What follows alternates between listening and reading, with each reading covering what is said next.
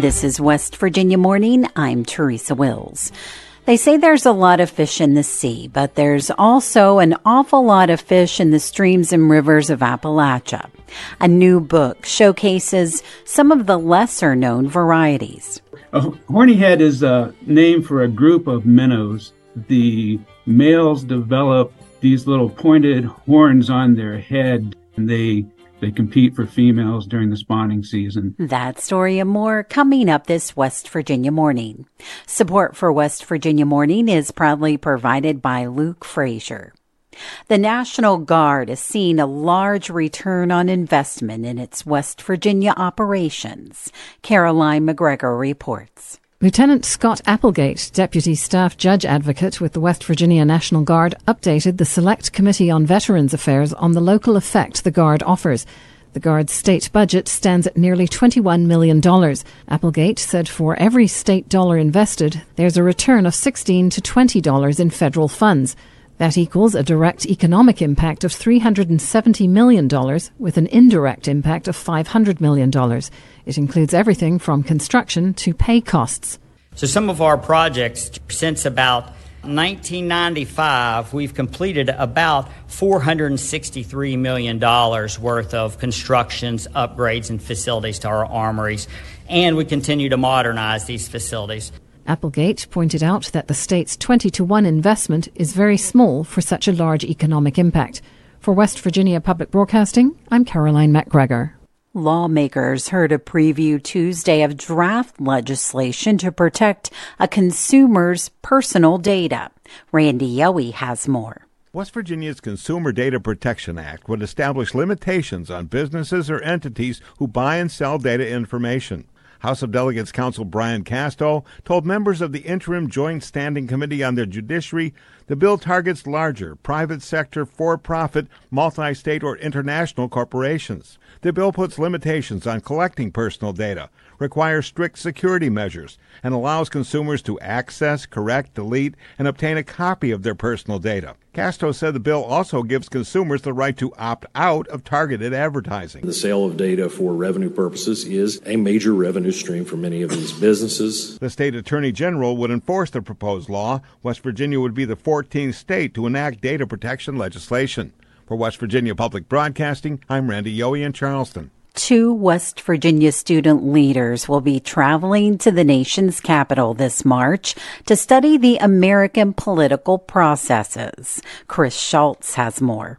Each year, 2 high school juniors or seniors are selected from each state for the week-long Senate Youth Program in Washington, D.C. Bryson Riggleman is a senior from Petersburg High School and one of the state's delegates. He says he's excited to represent the state and learn how the government works. It's one thing to read something in the textbook, and it's another thing to apply it outside the textbook and into real life. I want to see what it looks like in real time, in real action. Peyton Barker from Greenbrier East High School was also named as a West Virginia delegate to the program. For West Virginia Public Broadcasting, I'm Chris Schultz in Morgantown. The West Virginia Department of Transportation reports a big number of projects under contract for the year.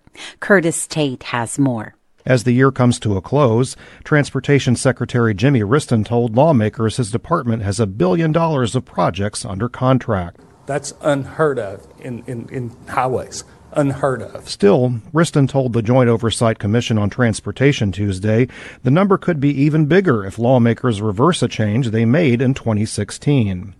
Prior to then, Riston said, a sales tax on road construction materials directly funded the department's projects. But lawmakers diverted those revenues to the general fund. Just looking at that sales tax, you could see how much more we could be doing. Riston estimated the revenues to be in the tens of millions of dollars. For West Virginia Public Broadcasting, I'm Curtis Tate in Charleston. As the deadline to split the state agency looms, lawmakers discuss the possibility of overlap in West Virginia's newly reorganized DHHR.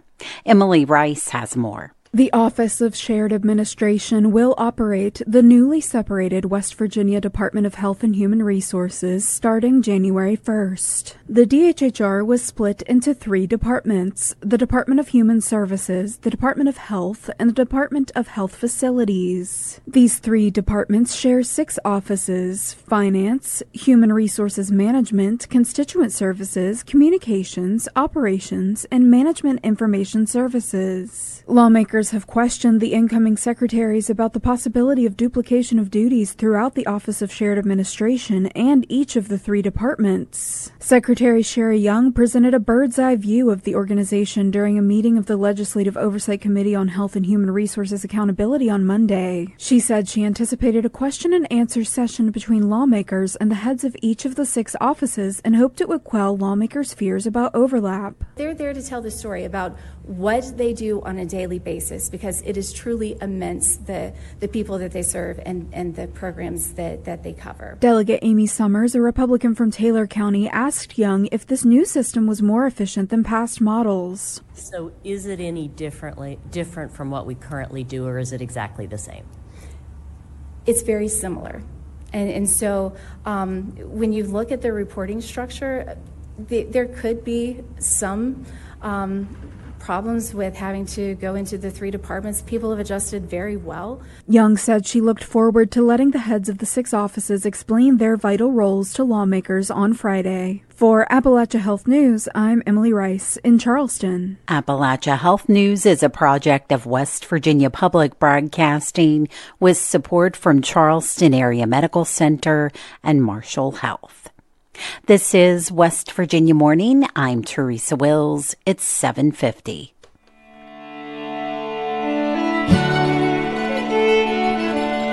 Becoming mostly sunny today, highs in the 30s and 40s. Clear skies tonight, lows in the teens and 20s. Sunshine on Thursday with highs in the 40s. And sunny Friday with highs in the 40s and 50s. Support for WVPB is provided by Good News Mountaineer Garage, a nonprofit organization accepting donated vehicles to help a West Virginian get on the path to economic independence. More at goodnewsmountaineergarage.com.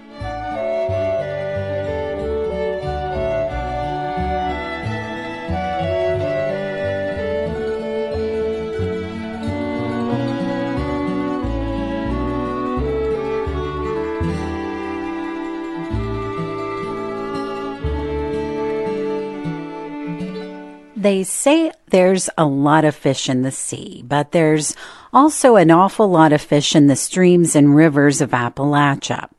A new book by fisheries research scientist and WVU professor Stuart Welsh showcases some of the lesser-known kinds of fish in central Appalachia. Bill Lynch spoke with Welsh about his book Horny Heads, Mad Toms, and Darters. Let's talk about horny heads, mad toms, and darters. Kind of maybe describe what a horny head or a mad tom or a darter is. Yeah, so a horny head is a name for a group of minnows, and these are minnows that the males develop these little pointed horns on their head during the spawning season. They develop these horns, they grow these horns, and they use them to spar. They compete for females during the spawning season. In some ways, it's similar to a white-tailed deer with antlers in that, a deer grows its antlers and then loses the antlers after their breeding season. And it's the same situation with these horny head minnows. They grow these bumps on their head. They use them during the breeding season, and then they're lost afterwards, and then they regrow them the following year. And mad toms, what are they like? And mad toms are it's a name for a group of catfish. And most people, when you hear the word catfish, you think of big fish like channel catfish, blue catfish, flathead catfish. But mad toms are a group of catfishes that do not get very large. their maximum size, depending on the species, may range from 3 to 6 inches in length. Most people don't see them because it's not a fish that you would often catch on hook and line. But we have quite a few different species of mad toms in the Appalachians, and they're very interesting little fish, and certainly worth telling a story about. One thing I wanted to do with the book was to, tell stories about these small fish so people can maybe understand them better and get to know them a little bit better. You're an ichthyologist, is that correct? That's correct.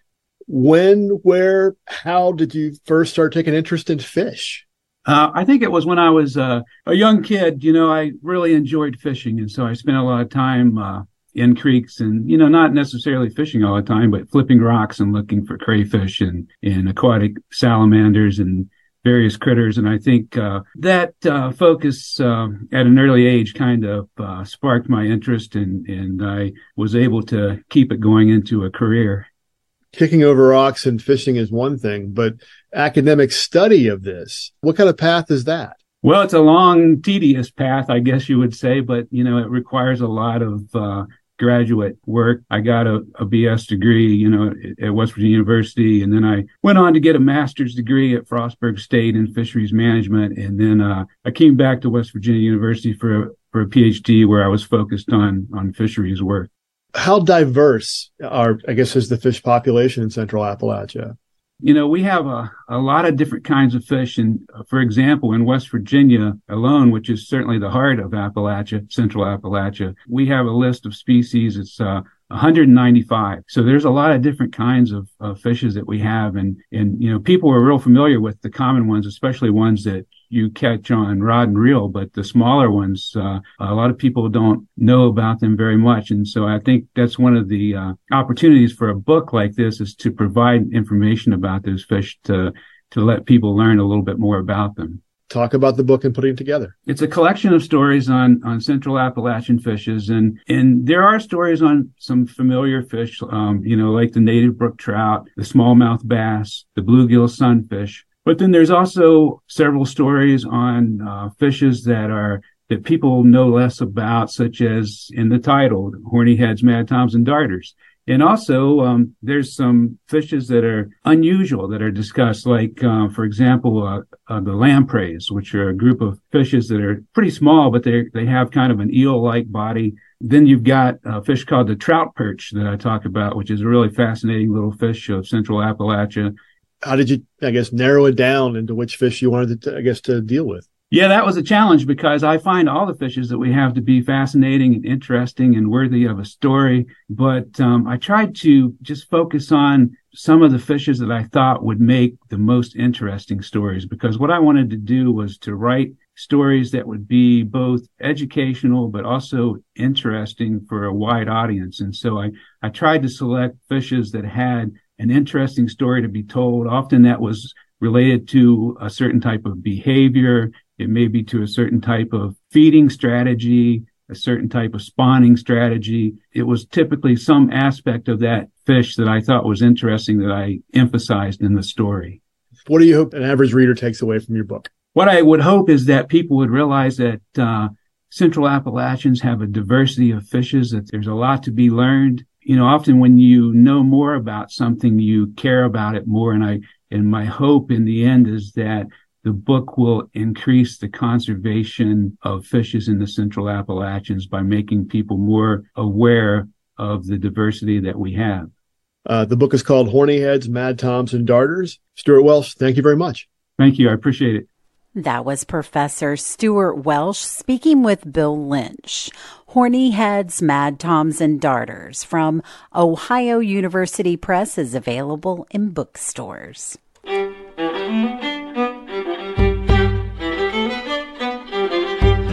West Virginia Morning is a production of West Virginia Public Broadcasting, which is solely responsible for its content.